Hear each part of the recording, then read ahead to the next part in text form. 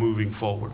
And so that is, you're going to hear that till you're sick of it, I hope.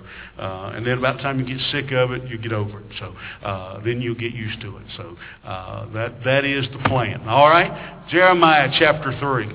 We've been talking about repentance the last few weeks, and God has just kind of laid out. I'm not usually too much of a sermon planner, but I'm pretty much ready to preach for the next couple of weeks, because He's kind of laid out for me a series of messages on this idea of repentance. 2 weeks ago, we looked at the reasons for repentance. Then last week, we looked at the results of repentance. This week, I want to focus on the next little section in Jeremiah, beginning in verse 19, as we see the request for repentance. This, to me, is one of the most amazing, heartwarming, encouraging. You pick an adverb and go with it. I love this aspect of God, that God wants me to repent. That God desires that His people come back to Him. The Jews at this time were living woefully far from God. They were practicing some very immoral, idolatrous things, and it would seem to me that the natural, obvious thing, I've shared with you before, you know this, I have told you that if I was God, I would be the lightning bolt God. I would frown and start over. That would have been my way of dealing with Israel. They have a habit of straying from God, and He brings them back, and they stray from Him, and they keep going through that. Well, eventually I know me, and if I was, I'd like to tell you I had way more patience and compassion than that, but I know me, and I'm probably better than I used to be, but by now, Israel would be ashes, because I would have lit them up and started over. And I know that about me. But one of the most, amazing things to me about God, thank God God isn't that way, amen? Because I would be ashes along with Israel, because I know how many times I have wandered and strayed, and He's had to drag me back as well. One of the most amazing aspects of God is that He loves us and wants us to turn from our wicked ways. Even provided a path, even provided a way for us to do that. We're going to look at that in one of our future discussions of repentance. But today I just want to look at this idea of His requesting, His desire for His people to turn and His people to come back. And that's still, if God's the same yesterday, today, and tomorrow, He's still that way. He has a desire to see each of us return, each of us draw closer to Him, each of us, again, I've given you my image of repentance numerous times, of going down the road, turning around, and coming back. That's God's desire for each of us. So look with me, if you will, in chapter 3. We're going to start in verse 9, and he says here in these words, he says, I said how I would set you among my sons, give you a pleasant land, a heritage most beautiful of all nations. What he's talking about there is again his promise. He had told the Israelites all the way back to Abraham, how He was going to make a great nation out of them. He brought them out of Egypt, bringing them to the promised land, a land flowing with milk and honey. And He says, I promised you that nation. And He says, I thought you would call me my Father and would not turn from following me. So the first thing I noticed about His desire, the desire of God, is that what I'm going to call the painful dilemma. God is brokenhearted. God here, if you read those verses carefully, you see that God is distressed.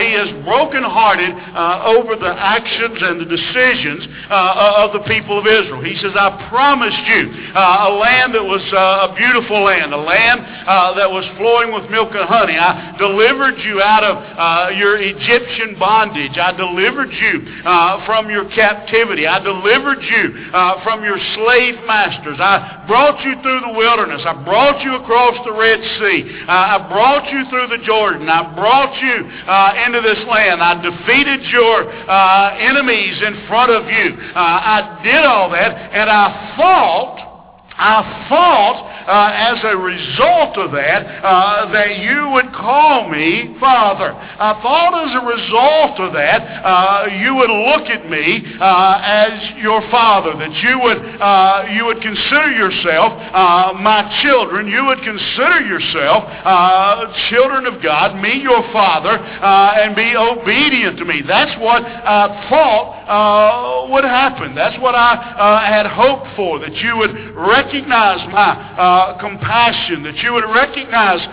my generosity, that you would recognize my defense, that you would recognize my provision, that you would recognize the safety that I had given you, that you would recognize the deliverance that I gave you. You would recognize this beautiful flowing land that I gave you, and as a result of that, that you would be my children, that you would live in that way, that you would call me my Father. He says, but I'm torn now. I'm hurt because I have done all that for you. I have provided all those things for you.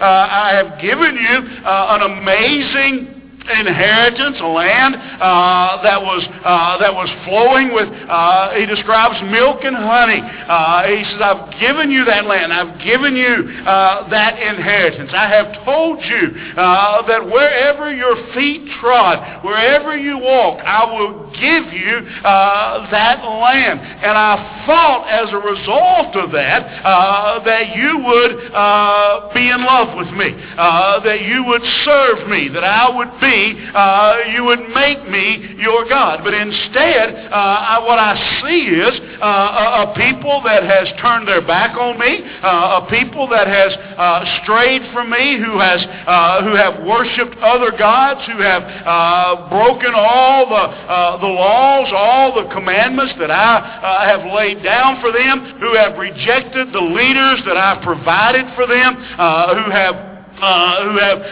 went against me at every turn. It almost seems that in many ways that the people of Israel, that if God was to say that's a light, they would have said, oh no, it's a basketball. I mean, it seems like in almost every way that God leads them, in almost everything God desires for them, it seems as if they are determined to go in the absolute opposite direction. And God says, I'm confused, I'm pained by that.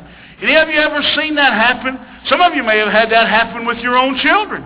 You have given them, you have tried, you have loved them, you have cared for them, you have provided for them, and yet it seems that in many cases that they do the opposite of what you have taught them and expected them to do.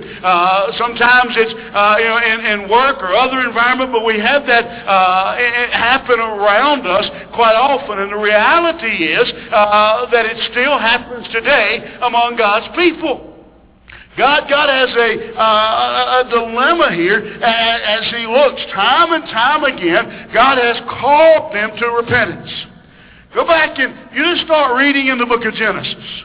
And again, the Old Testament is not in chronological order, but nonetheless, you start reading. And you read all the times that we see Israel just madly in love with God, serving God, and then we see them down here going completely the opposite direction. And God calling on them for repentance. Pretty much what we have in the minor and major prophets of the Old Testament, pretty much it's safe to say that generally speaking, the latter half of the Old Testament is various authors, various prophets that God sent along to say to Israel, you need to return. Over and over again, God called them to repentance. Over and over again, God called them to repentance. And I'm not sure who that says the most about. Whether that says the most about the stubbornness of Israel or the compassion and the love of God. But I'm thinking that I'm going to go with the compassion and the love of God. Because it doesn't take a whole lot to be stubborn and obstinate. But it takes a lot to be compassionate and forgiving and caring. And I want you to know today that the God that stood on the throne and called Israel back is still today sitting on the throne calling people back. He still wants to see us turn. He still wants to see us change. He still wants to see man transformed. He still wants to see us not conform to this world, but transformed by the renewing of our minds. That's how Paul words it. God still looks, and He's still providing, and He's still blessing, and He's still giving us abundance of the gifts of God. He's still pouring those out on us, and He's still looking and saying, I thought surely, as good as I've been to you, you'd be my children. You'd be obedient. You'd follow me. We see His painful dilemma. But then we see the people's description. Look how He describes these people. After saying, I thought surely you'd be my children. Surely you'd call me God. Here's how He describes them. He says, you're like a treacherous wife that leaves her husband. And you've been treacherous to me. You've been treacherous to me. A voice on the bare heights is heard, the weeping and the pleading of Israel's sons, because they have perverted their way. They have forgotten the Lord their God. That's a pretty plain, blunt description of the sin of Israel. You have been like a treacherous wife. You have been like a wife who has had everything provided for her. You have been like a wife who has had a nice home, who has had a good family, who has had everything she could desire, and yet chooses to abandon and forsake her husband. And let me say something there. I know some that because a lady, and I know I'm bordering on, what do they call that, chauvinism here. I know that because a man, because a lady lives and she has a home and a car and all those things and provided clothes and those kind of things, that doesn't necessarily mean she's happy. I know a lot of women who live in shacks who are much happier because they've got a husband who loves them. Okay? Well, I want you to understand, when God says here, you're like a treacherous wife, He did provide them all their necessities, and He was a loving God. It wasn't like He was working 80 hours a week and never home. It wasn't like He was out running around. Not only did Israel have all the provisions that a wife could hope for, she had a husband who loved her, who doted on her, who gave her all of her desires, who loved her with an unending, undying love, and she still chose to cheat. That's how God describes these people. I want you to take those two verses and bring them together. I thought that if I loved you, I thought I could give you a land. I thought I would take care of you and you would call me Father, but instead of being like a child to a father, instead of being a loving child to a good father, instead you have become like an adulterous, cheating wife. That's the description of the people. That's how they acted. That's how they were acting as they worshiped other gods, as they broke the commandments and the laws of God. As they did these things, he said, you're acting like a wife, and you have perverted. And furthermore, he goes on in that last line, he says, and you have forgotten the Lord God. You have forgotten Him. You have put Him off the radar. You have ignored everything about God. And then we see His reaction. This is where we see the amazing, overwhelming love of God. You see the passionate desire. After that description, look what He says. Return. Return. Repent. Come home. Come home.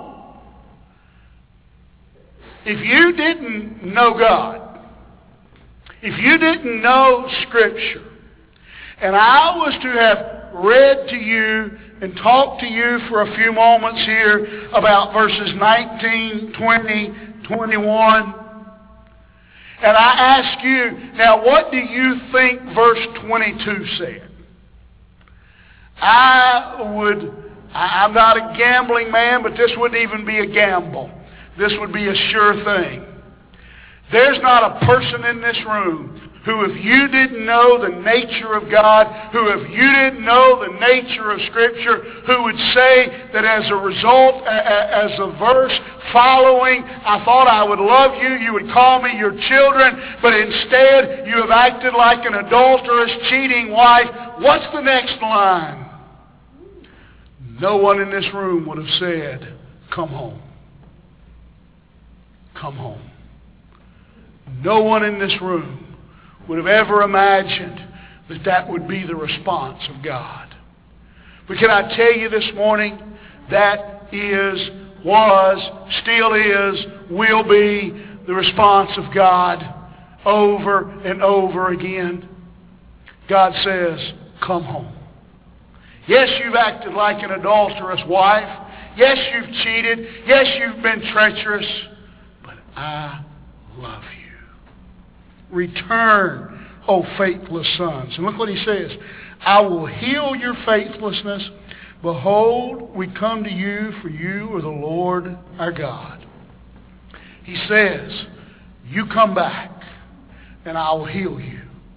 You come back, and I will turn. You know how most of us are? Most of us, if we were in God's shoes and they came back, they returned, they came knocking at the door, we'd peek out the peephole and say, you have got to be kidding. You have got to be joking me. Seriously? You're back knocking on my door? Wait a minute, and I'll throw your junk out the window. You don't need to come knocking around here. I'm done with you. But the amazing thing about God is He says, return and I will heal you. I want you to know something this morning. If you're here today, if you're watching, joining us online, I don't care how far you've went. I don't know how low you have descended. How much sin, how much immorality, how far you have gone. You have not gone further than the love of God.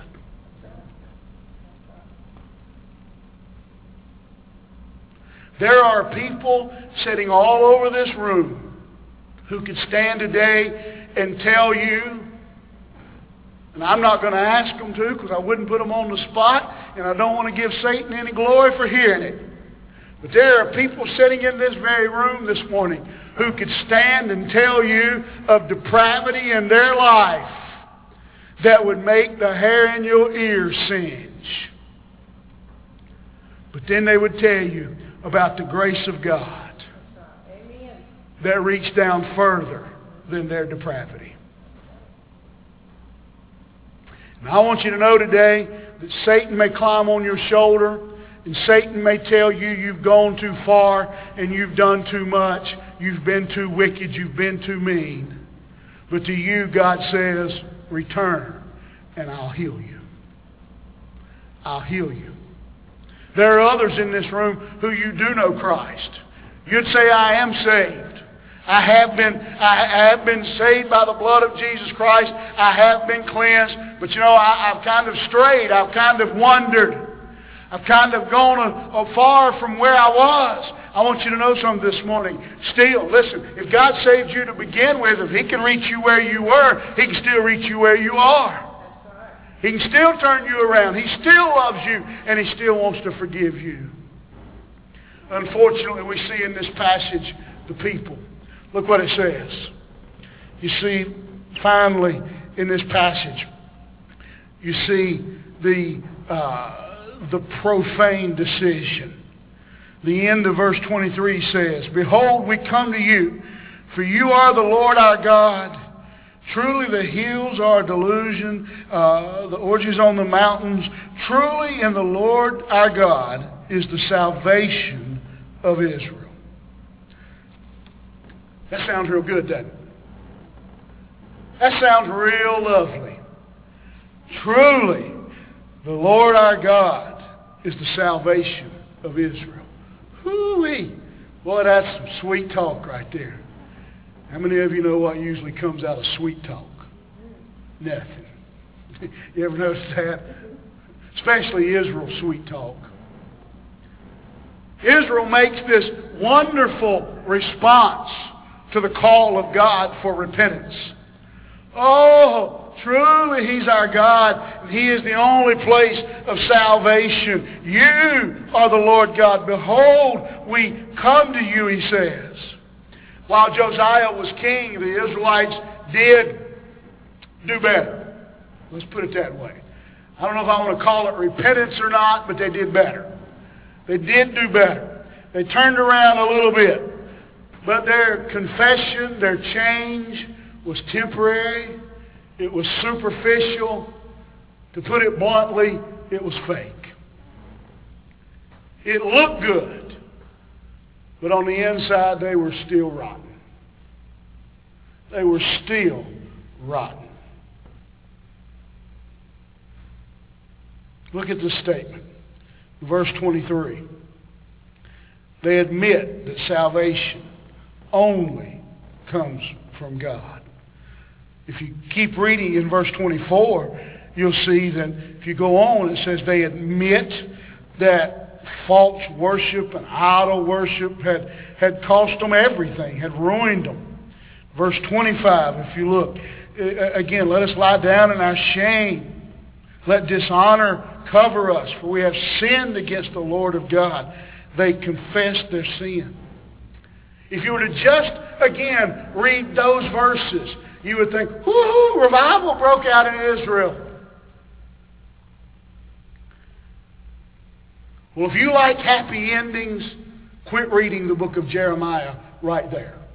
Because if you keep reading, you find out that it was all a profession, never a possession. It was all fake. It all looked good on the outside. It was all an outward, but it never came from the depths of the heart. It looked good, but there hadn't been a real change in their heart.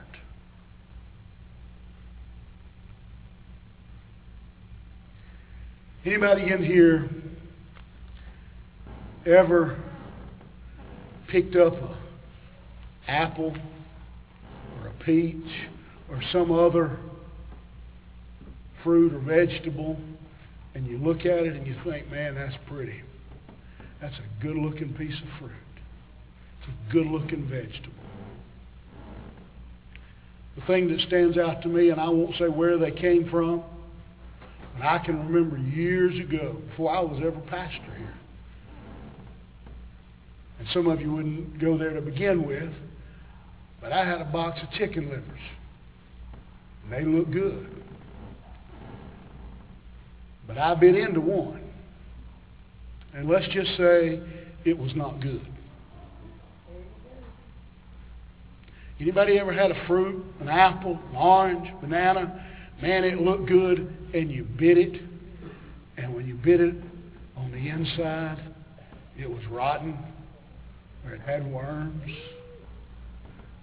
You ever done that? I know it's almost lunchtime. I know. I'm trying to help you on your diet.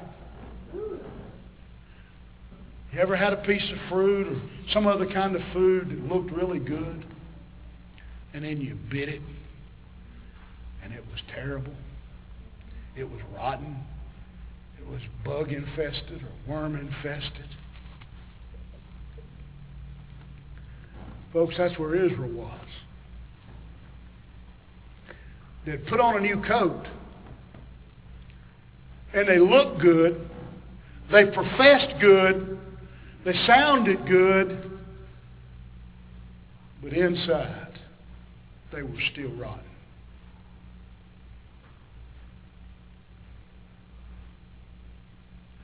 I saw a video the other day online of this guy, and he took and he put all his clothes on backwards. And he was standing at the kitchen cabinet.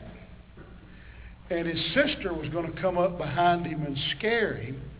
But what she didn't realize was he was looking at her the whole time, because he had pulled his hood up and he was turning around. And when she walked up to scare him, he grabbed her. That's about the way Israel's repenting. I told you repentance was coming down the road and turning around.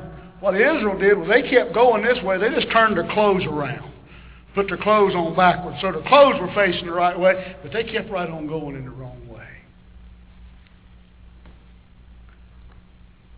There are people in the sound of my voice this morning in this room, online, who you got your clothes on backwards.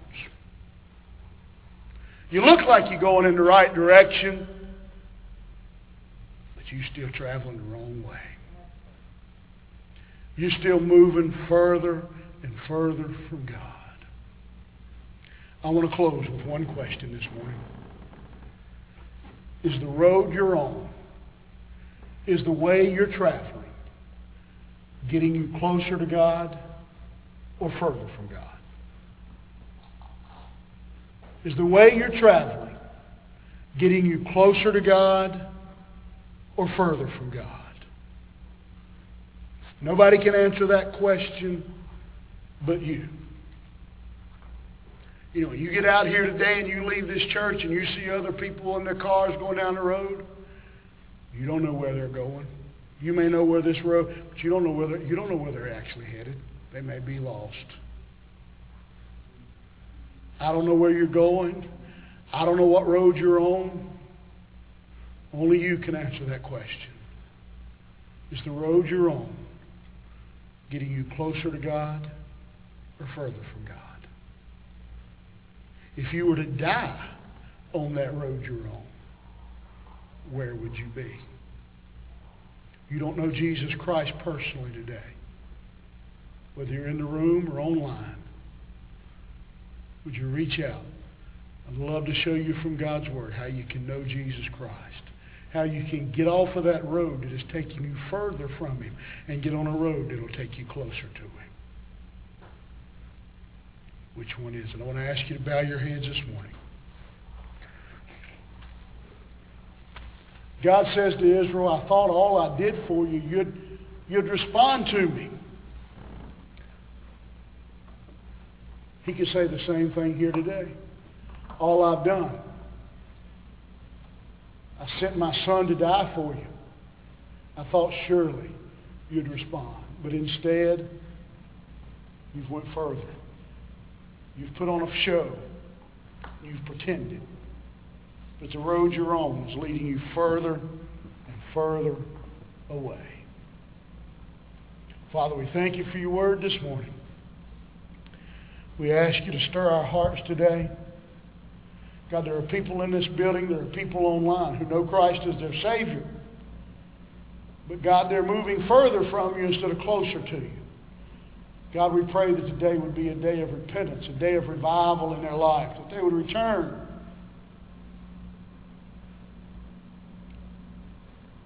And they'd serve you. That they would change roads, go on a path that's bringing them closer to you instead of further from you. God, for the one that's listening, the one that's watching, the one that's in this room that doesn't know Christ personally, Lord, if they were to die today, they know that they would die lost and die separated from you. God, I pray today would be the day, God, that you'd deal with their heart and you'd break through their defenses and they'd come to know Christ personally. We'll give you the honor for what you do in this place, which in Jesus' name I pray. Amen. As we stand.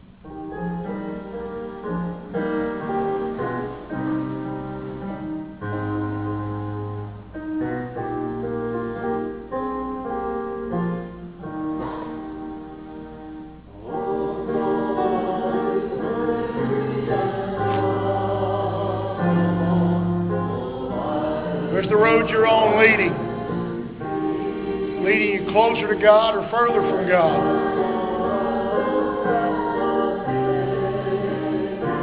The road you're on gets you where you want to be. Or like Israel, do you need to turn?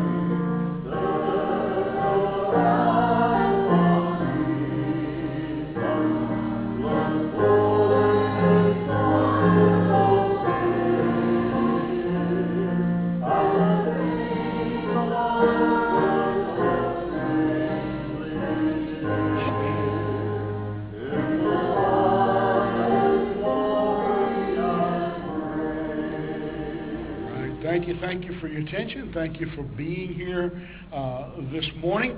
And I ask you again as we go out, again, just to be cautious, respect other people's personal space. Some, again, are still more comfortable than others. See some of you with masks, some without, some bumping fists, some shaking hands. Before you go up and grab somebody and hug their neck, you might get slugged. So, you might get more than Delta. And so just be cautious and careful. And if you're not sure, ask them. All right, if I hug your neck before you snatch hold of them, they might not like you anyway. So, might not have nothing to do with Delta. Respect people's their decision. You make your decision. If you want to wear a mask, whatever, let them make theirs. And again, I'm just thankful we've been through this whole thing without, again, having to cancel a church service or have any big breakouts like a lot of our churches have had to do. Again, I know of one that basically had to shut down for about 3 months. And so they just kept passing it around to each other. And so thankful for that. And so you've done well being careful so far. And so let's continue to be cautious in that. All right, let's pray as we dismiss. Heavenly Father, I thank you for the day you've given us, Lord. God, I thank you for allowing us to be here today. God, that you would take your word. God, you would use it to change us, to turn us, put us on a path, a road that brings us closer to you and puts us in your will. God, for anyone that's listening today that is here in this room that doesn't know Christ personally, Father, I pray that you would convict them, that come to know you. We'll give you the honor for it all, which in Jesus' name I pray. Amen.